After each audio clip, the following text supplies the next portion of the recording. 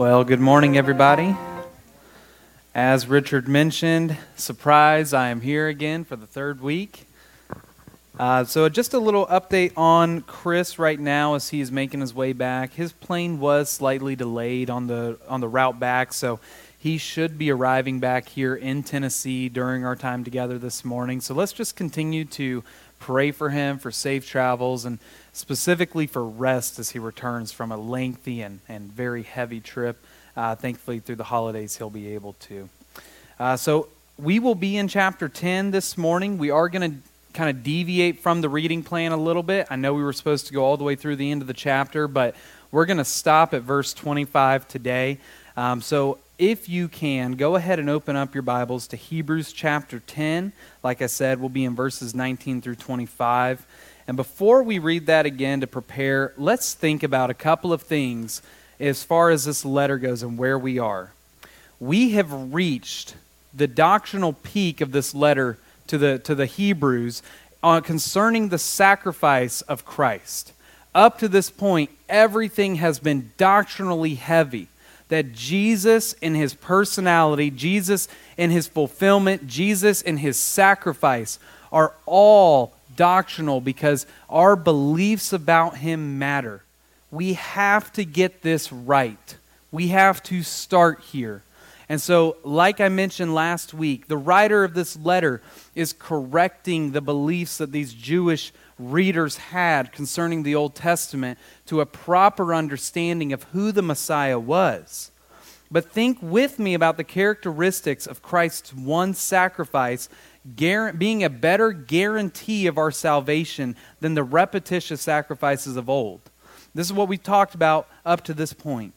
We have a better high priest. We have a high priest whose reign does not end. He doesn't sacrifice every year like the Levitical priests of old. Instead, he brought his own righteous blood to cleanse the heavenly tent and the heavenly dwelling place.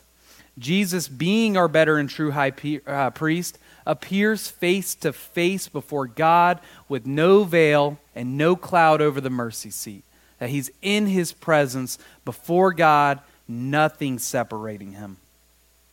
We've talked about that he is better than the patriarchs of old, of the Jewish faith, that where they had failed, Christ succeeded.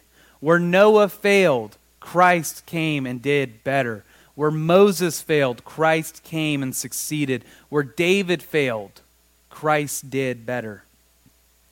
But we also talked about the purpose and plan of the Father, that in planning and purposing Christ to appear in his first advent, at the center of all time, if you remember, the writer of this letter says this is the consummation of the ages. Everything in history, everything presently, and everything in the future points to that one time. It points to the cross where Jesus died on our behalf. It was at this particular and singular point in history that the Father authored this story of redemption, that Christ would come. Christ would grow in wisdom and in stature, and he would live a holy and perfect and righteous life. He would fulfill the scriptures of the Old Testament.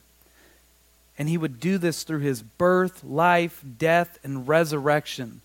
That way, when he offered his one sacrifice, he could actually take away and forgive sin, where the bulls and the goats couldn't do it before. And because of that, his blood is better than the blood of the bulls and the goats. If you remember this from last week in Hebrews 10:4, the writer had taught us that it is impossible for the blood of these animals to actually take away sins. It was impossible because man is who God said, I will make in my image. Therefore, it was necessary that the atonement would come from a righteous man, that is, Jesus. Fully God, fully man. And we talked about his blood being better because his blood, in an instant, like the snap of a finger, it justified us. And the writer said last week that in that same moment, we were made holy to appear in the dwelling and presence of God. That's why we can draw near. Go back to Hebrews 4. we can draw near with confidence to the throne of grace to find help in time of need. So this is what we've come up to this point. This is the doctrinal basis on which we believe that Jesus is the Messiah and that he is better. That everything in the old couldn't do it, but Christ could. That at the right and perfect time, Christ accomplished everything for our salvation. So let's go back to verses 19 through 25. Let's section out this passage for where we're going to be today. Starting in verse 19.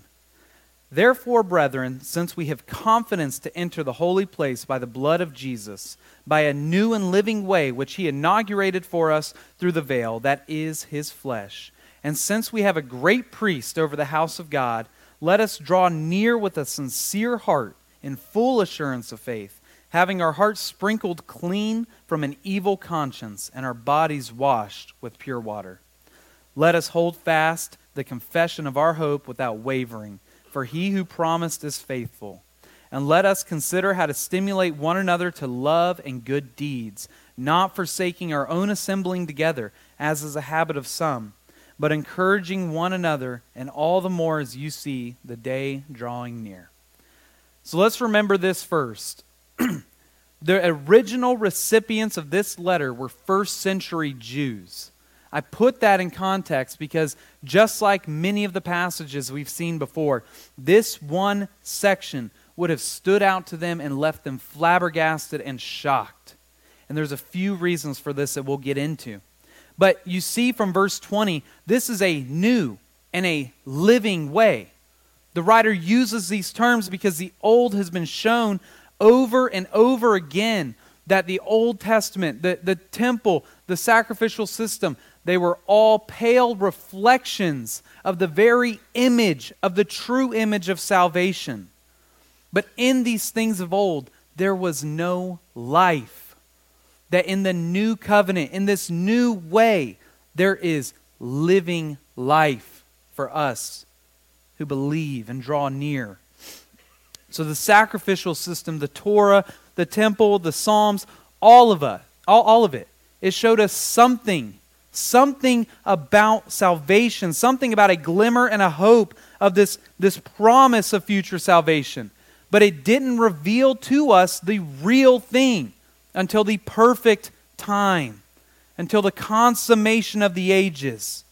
That's why Paul could say in Romans 5 that for while we were still helpless, at the right time, Christ died for the ungodly. It's an amazing, amazing thing. But look in verse 19. You see, therefore, this is marking a transition for us. I said up to this point, we've reached the doctrinal peak. The beliefs about Jesus and his sacrifice, we've reached that. And so we're making this transition in the letter to go into the practical side of it, or the moral or ethical imperatives of how do we live our Christian life. What the remaining portion of this book actually points us to is when we ask that question, what does it look like to live like a Christian? This is it. This is the beginning of the rest of this book for us that'll carry us all the way through to chapter 13. So we've reached the doctrinal peak. We've built the foundation. And now the writer says, from here on out, we're moving upward. We're building the house. The foundation is laid. And I think our issue today, if we can be honest for a minute, our issue today in the church and why many of us ought to be afraid and tremble for our salvation is that we try to base our entire lives upon living a merely moral and ethical foundation. That we don't base it off of the foundation of Christ. We base it off of, I want to be a Christian, I've got to do good things. That's not how we are saved. That's not how we were saved. But now this foundation is laid, and this foundation of trying to live merely morally or ethically so that we can be good enough for something, it can't last. Because I'll ask you the same question that I would ask myself. What have we merited? What have we earned? Because if you don't know, I will tell you. For the wages of sin is death. That we have earned death because of our sin. We've earned death because of our transgressions, our trespasses, our iniquities. All of these things we've earned. And interestingly enough, the Jews today still base their life upon this idea of earning and meriting good works. And I actually want to point to something that I read this week from a notable speaker. He said this: in Judaism, repentance transforms sins into merit. A virtuous life becomes a process of constantly refining one's actions toward what is righteous and good. Do you see the issue in that? Repentance turns sins into merit. This is an inference that the Talmud, it's a Jewish text, there is an inference that this makes to this idea. But the issue here is the foundation. What we'll see as we move forward in this, as we close out this book and we start moving into chapter 11, what we will start to see is that the patriarchs of the old did absolutely nothing to earn their salvation. Nothing. They possessed faith, which we've said before is a gift of God. Go back to Ephesians 2. It is a gift of God so that no man can boast. But this faith that God gave them the ability and the power to obey and trust and believe in the God of the Old Testament, because He's the same God in the New Testament who would send His own Son at the perfect time to save everybody from the past, present, and future. But as we've mentioned before from the book of Acts, we are now on the other side of history, aren't we? We're on the other side of history, that this faith now must be found in the Son of God. We condemn ourselves, we offend the Spirit, and we face the eternal wrath of God for rejecting the finished and completed works of Jesus. So as we make this transition into the closing out of this entire letter, we need to start with the foundation, the doctrine and the beliefs. This is what the writer has been preparing these Jewish recipients for, and what we ought to be prepared for as well. Because if we don't get the correct doctrine about the gospel, if we don't believe the right thing about the gospel, then we get it wrong, and we find ourselves in a perilous situation. So as we move forward, as we think about our own salvation, we have to think about our foundation being this: that the reason that we can be holy and enter the presence of God is because Jesus has finished His works completely and totally. If you remember from last week, He sat down at the right hand of God. That the priests of the Old Testament ministered daily. They never ceased. And when they died, the next high priest took his spot. But Christ's reign never ends, and His work is already done through the cross. Through the cry of the cross, it is finished. This is our foundation. This is the reason why we are saved. We're not saved because we're kind to, I'm kind to Tom and Joanne, or I'm kind to anybody else in here. I'm saved wholly and completely because of Jesus and what He did in His life and on the cross. But now we have, you see this going back to 19, we have faith. It's another way that the writer can say confidence. We have confidence. We have faith to enter the holy places by the blood of Jesus. This is our foundation. This is what our faith is. Our faith is a gift to believe, trust, and obey that Jesus has done everything absolutely necessary for us to enter into God's own dwelling. It's an amazing thing. But keep reading into verse 20 with me. This new and living way through the veil, which is His flesh. You see, the writer is drawing an inference here. He's drawing a metaphor of this veil that on the cross and on that dark day, the most glorious day in history, that veil was torn to make a way into the holy place of God. He's drawing this inference here to say that the veil was the body of Christ. That Christ's body was torn. His blood was shed. He is the reason and He is the way into the Father's dwelling. And we have a great priest over this house. But look at verse 22. Let us draw near. Do you see the practical implications of this? If you're a Jew receiving this letter in the first century, let me draw your attention to where their minds most likely went. Only the high priest could enter into the holy place behind the veil, and only with smoke covering the mercy seat. The veil was still standing after each day of atonement, that the priest could go in one day, only one day out of the year, and when that day was done, the veil still stood. He could only the high priest could draw near to God, and he couldn't do it fully.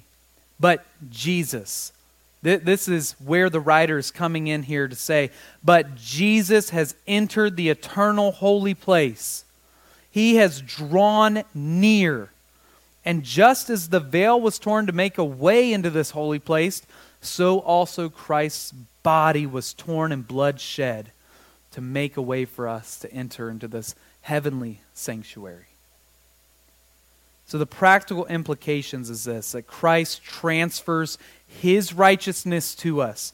He gives us His robes of righteousness so that we, even us lowly creatures from the dust who back in the garden spit and mocked in God's face, even we could draw near. Because what Christ has done, He's given to all of us. That we can approach the throne of grace and draw near with confidence. That is, we are on the right side of history. Because we can experience something that the patriarchs of old never could. We can go to the Father. We can go to His presence. Because when He sees us, He sees Christ's righteousness and He welcomes us in. But this confidence, if you didn't catch this confidence is not arrogance. God is still holy. We come to the throne and we come to the Holy of Holies. But look at what He says. We do it with a sincere heart, with the utmost reverence and recognition that our hearts have been sprinkled and cleansed from an evil and guilty conscience by the washing of the pure water.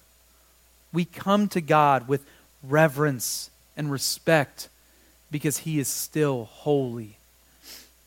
And make no mistake about this, there is a connection here to baptism. There's a reason why that we celebrate baptism as a sacrament here in the church.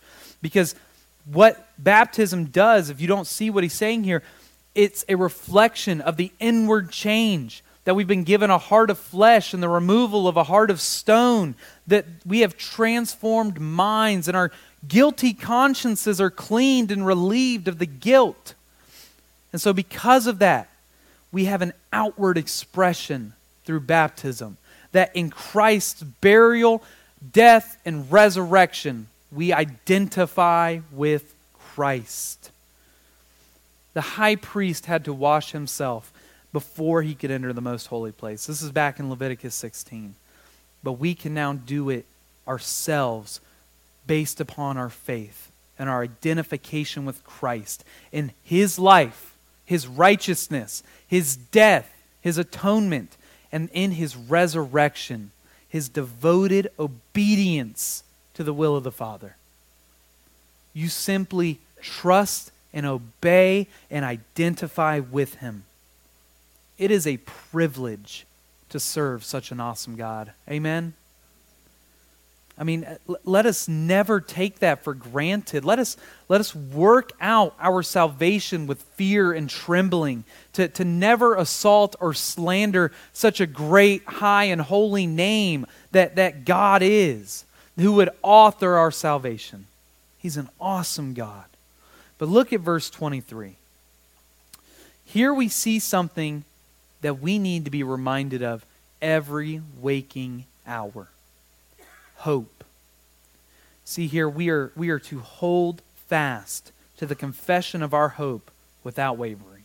This is our visible, the practical side of salvation. It's not that we do this to maintain our salvation. We have no power in that because Christ is the one who does that for us. The Father does it for us. We do this because it is a fruit and an evidence of our salvation. You might ask, why do you say that?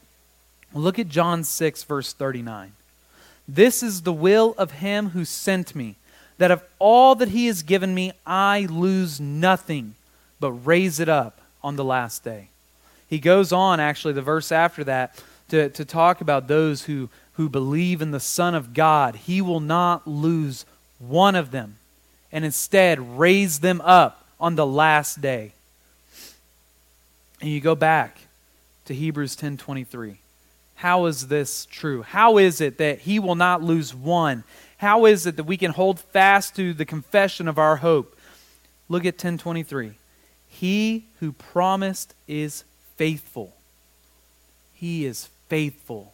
He has kept every promise from the Old Testament about the cross and about a Redeemer. He has not failed yet, and he will not fail ever. But notice what I deliberately skipped over for a moment. Without wavering. Think like a Jew receiving this for a moment. You're being persecuted heavily, daily, hourly for this newfound hope and joy. And what the writer is saying here is, hold on to your faith and the hope that you had. Hold on, bear the persecution. God is faithful. You see, I think this is why we do communion every week, why it's beneficial for us as a congregation to take communion together. And maybe this verse is the best explanation as to why. Because just like the persecuted Jews of the first century, our only hope of salvation, our only hope of peace, and our only hope of strength to bear the weight of any temptations and persecutions that come our way is Christ and what He's done and what God has promised to continue to do. You remember back to earlier in this letter, God swore to Himself. He walked through the trench in making a covenant with Adam. He took it upon Himself to say, if my promises are not fulfilled, if I break my promise, do to me like you did the animal. And He swore by Himself because there was nobody else higher than Him. Nobody more powerful, nobody more sovereign, nobody more holy. So He is faithful to His promises. And we need to remember this. We need this hope in us every week. Because look at 2 Timothy 3:12. I want us all to bear the weight and remembrance of this. That indeed all who desire to live godly in Christ Jesus will be persecuted. We may not face the same kind of persecution that they do overseas. Our persecutions may come very heavily in cultural attacks or in temptations to cave into the cultural things, but it is a promise, it is a guarantee that Christians will face some kind of hardship and spiritual warfare in this world. But as sure as that is, it is surer and better that we have a God who is better than all of these things. That He will save us and He will take for Himself a possession and a prize. A prize and a possession not destined for destruction, but for eternal life with Him. I mean, what an awesome and a mighty God. He truly is. But look at verses 24 through 25 with me. Let's read these again as we sit together, as we hear together, as we think together. And let us consider how to stimulate one another to love and good deeds, not forsaking our own assembling together, as is the habit of some, but encouraging one another, and all the more as you see the day drawing near. Remember from Hebrews chapter 3, it's probably been a couple of months now, but you remember he says the same thing, to consider Jesus. That in our initial response to the gospel and God's calling to us for salvation, there is an individual response that we must make to believe and profess faith in Jesus. But as sure as there is an individual responsibility, there is a corporate and congregational level of responsibility. And that's what the writer is saying here. He's stirring up in this community that they ought to be together. They ought to do something together. And what does he say that is? To love and to good works. In other words, let us outdo one another in kindness, outdo one another in gentleness, in grace, in forbearing one another, enduring to the end, edifying, encouraging, in hospitality and service and repentance, and in good deeds. But not good deeds to save ourselves. Remember the foundation that's laid. We can't save ourselves, but we do good deeds to serve those around us, that we might all bear the weight of each other's weight, heaviness, burdens, that we could continually walk this journey until the day that we are in the kingdom fully. This is why I think when we talk about communion, we talk about sharing or partaking in it, that there is a vertical response to God in communion. There is a humility that we have that recognizes the awesomeness of Christ on the cross, His body being broken, the promises of the old being fulfilled in that. But then we say there's a horizontal response, isn't there? That we do it together. We do it as a community to love and honor one another. But if you think I'm taking that too far in saying that, let me tell you why I'm not. The same word used here for love, to love one another, it's the same word that is used for God's love. It's the same unconditional, relentless, forbearing, patient, merciful, gracious, and never-ending love of God. His agape love. That's why in John 15, Jesus says, "Just as the Father has loved me, I have also loved you. Abide in my love." Abide, live in God's love. Produce fruit from God's love. Care for the brethren in God's love. We only know how to love others because God first loved us. And what a shame and what an offense it would be to God when we don't love those around us, isn't it? That God was patient enough with everybody in this room to wait, some of you, a lifetime for repentance, for all of the hardships and frustrations that in your old life, the old man that has died and is now made new in Christ, and the old man, you sat under the eternal wrath of God because you hated him. And He was patient and forbearing. He didn't gripe and complain. He made a plan and purpose for you to come back to His love, to abide and find life in Him. But he goes on, doesn't he? Goes on to verse 25. And I think the writer, he provides us with evidence of those who value very little this love of God. That those who think they understand how much God has loved them, they don't really value it. Because what does he say? Not forsaking our own assembly, not forsaking the gathering of the saints. It's a pity, our American culture, that people leave and bounce from church to church for trivial things, insignificant things. I will say, if there is ever a time where heresy and unspeakable things and abuse are done from the pulpit here, leave and find a faithful church. But until then, be with brothers and sisters who want to be faithful to the Word of God, to love each other. But I want to encourage you to take it a step further, because I think the writer takes it a step further. And this is the Word of God speaking to me just as much as it does speak to all of us, doesn't it? That we should not just gather for one day a week, for 1 hour. He doesn't say that, does he? That we shouldn't just gather for Sunday mornings from 10:30 to 11:30, and then we hop on out for the week because we'd have other places that we ought to be. He says something else. He says, ever increasing as you see the day drawing near. That is Christ's second coming. As it comes closer and closer to the end of the ages, let us love one another so much that we gather together and see each other throughout the week. In fact, why don't we do it to make it day by day? 5 minutes. Encourage your brother. Because isn't that what he says we ought to be doing? Encouraging one another. So, in conclusion, to talk about what we've looked at here. How do we live our Christian life? How do we have joy? How do we experience this joy? Look at verse 22, faith. Verse 23, hope. And verse 24, love. That our foundation is correct. Our faith and our belief in the God who saved us is right. And it is only His completed works that save us. And because of that, we have hope.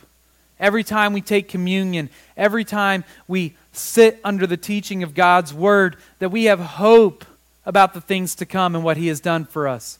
And because of that, we ought to love one another. These are the hallmarks.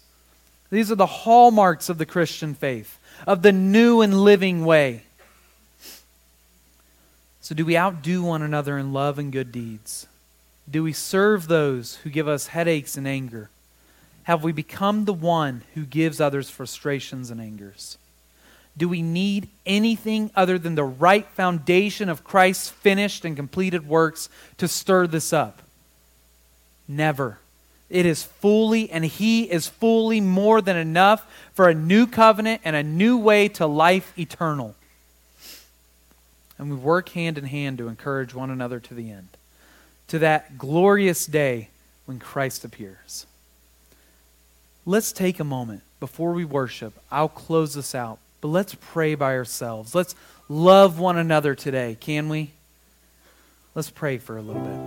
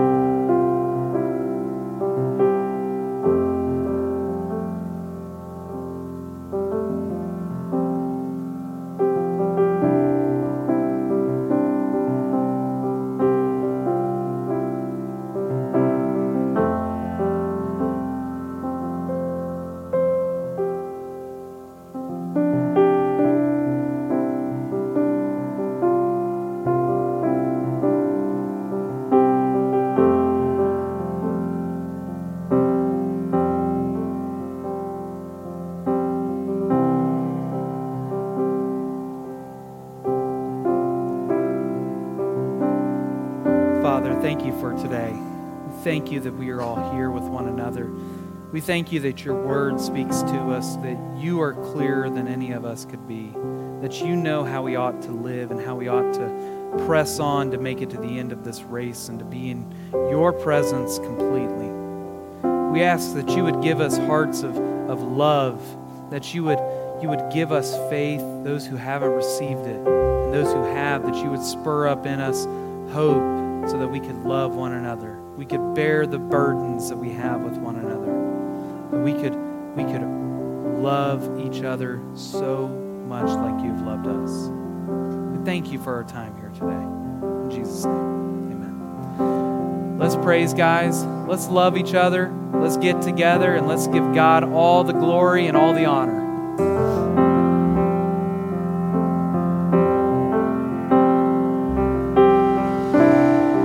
There's nothing worth more that could ever come close. No thing can compare.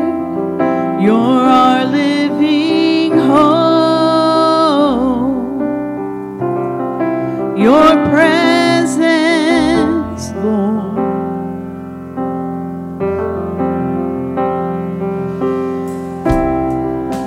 I've tasted and seen of the sweetest of loves, where my heart becomes free and my shame is undone.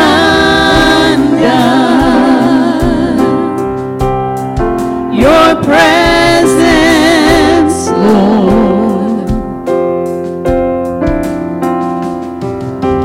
Holy Spirit, you are welcome here. Come flood this place and fill the atmosphere. Your glory, God, is what our hearts long for. To be overcome by your presence, Lord.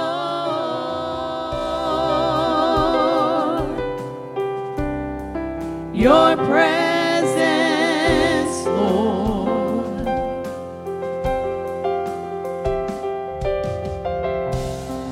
There's nothing worth more that could ever come close. No thing can compare. You're our living hope. Your presence, Lord.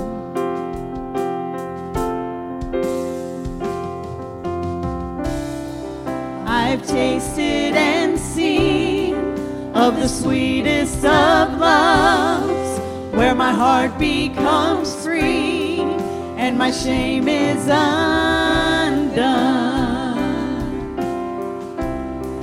Your presence, Lord.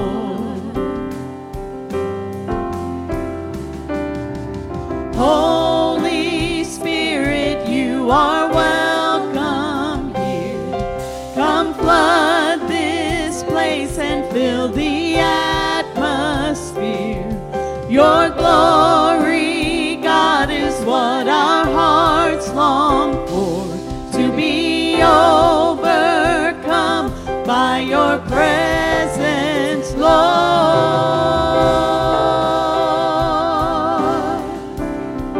Your presence, Lord. Let us become more aware of your presence. Let us experience the glory of your goodness. Let us become more aware of your presence. Let us experience the glory of your goodness.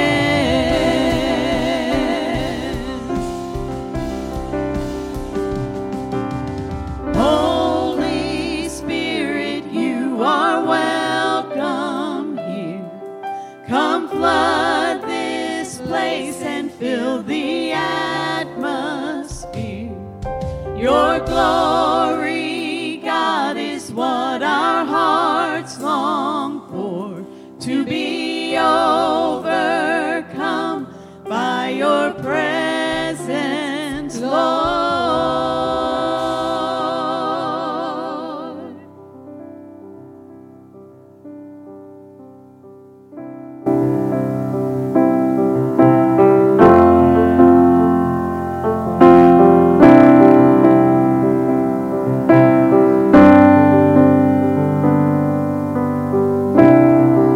Amazing love that welcomes me, the kindness of mercy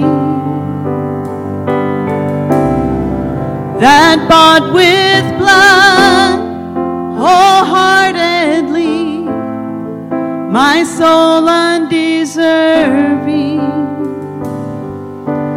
God, you're so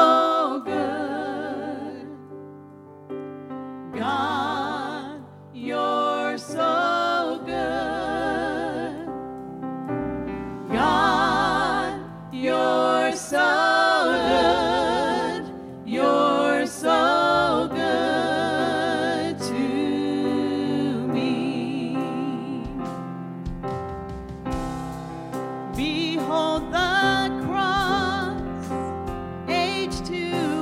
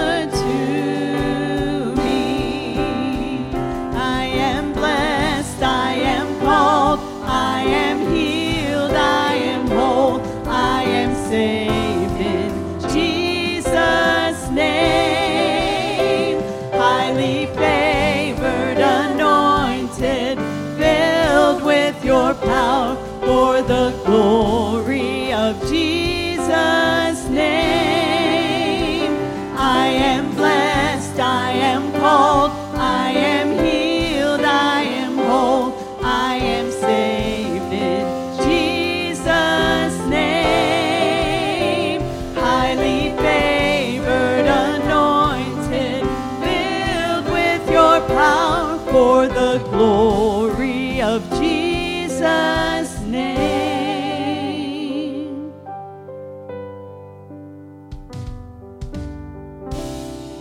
And should this life bring suffering, Lord, I will remember what Calvary has bought for me, both now and forever. God, you're so good. God, you're so good. God, you're so good. You're so good to me. I am blessed, I am called, I am healed, I am whole, I am saved in Jesus' name. Highly favored, anointed, filled with your power for the glory of Jesus' name. I am blessed, I am called, I am healed, I am whole, I am saved in Jesus' name. Highly favored, anointed, filled with your power for the glory of Jesus' name.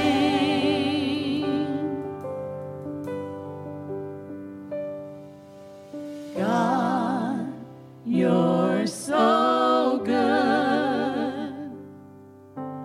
God, you're so good. God, you're so good. You're so good to me.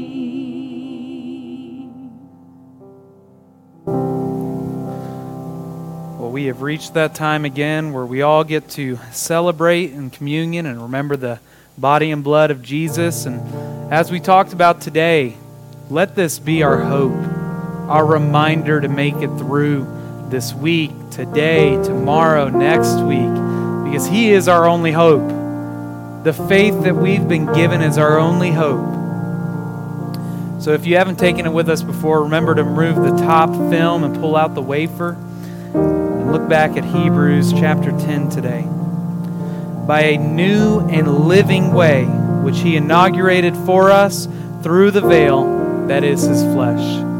Jesus' body was broken and it was torn so that He could make a way for us to enter the holy place of God. Do this in remembrance of Him. And then we see from before, He inaugurated this new and living covenant with us through His own blood, and He drank that cup of wrath so you and I can drink this. So do this in remembrance of Him.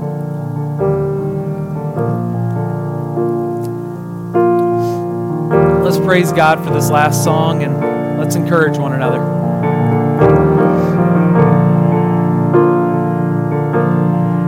I searched the world, but it couldn't fill me. A man's empty praise, treasures that fade are never enough. Then you came along and you put me back together, and every desire is now satisfied here in your love.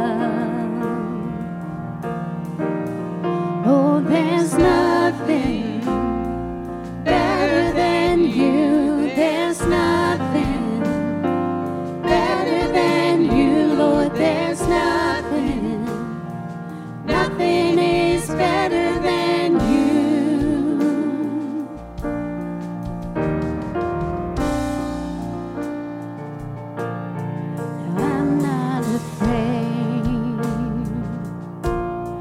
to show you my weakness,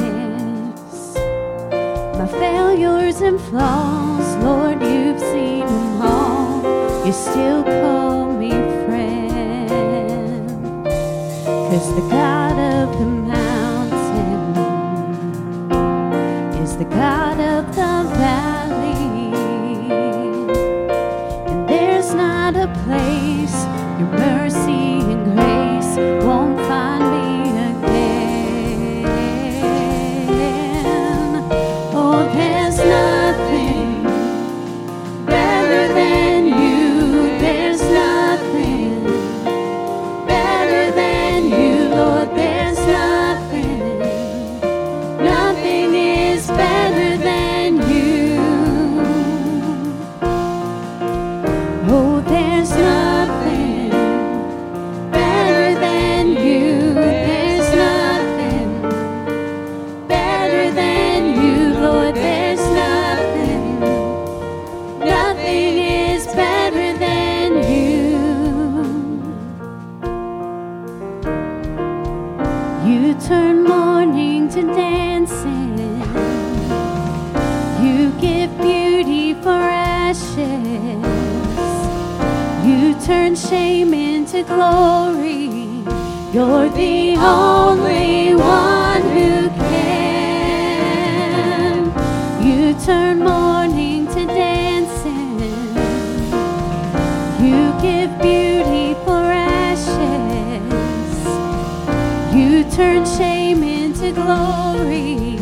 You're the only one who can. You turn graves into gardens. You turn bones into armies. You turn seas into highways.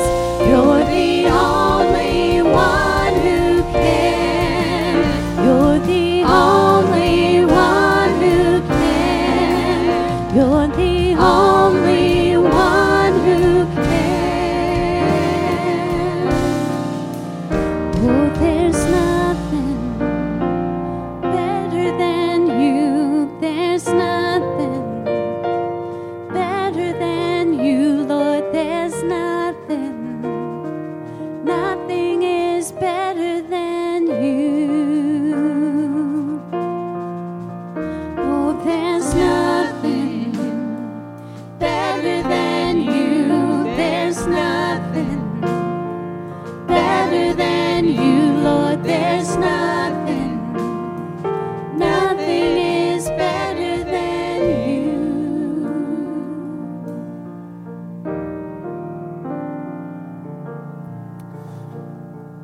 Well, I think I'm going to borrow from Josh Stevens before we leave. I love when he gets up here and prays and he says, can we love each other? Can we love each other as we go out this week? Encourage each other, assemble together, be with one another. I want to send you out with an encouragement and a benediction from 2 Timothy. You, however, continue in the things you have learned and become convinced of, knowing them from whom you have learned them, and that from childhood you have known the sacred writings which are able to give you the wisdom that leads to salvation through faith, which is in Christ Jesus. We love you guys. Take some time, be together, and we will see you all in the coming week. You turn mourning to dancing. You give beauty for ashes. You turn shame into glory. You're the only one who can. You turn graves into gardens. You turn bones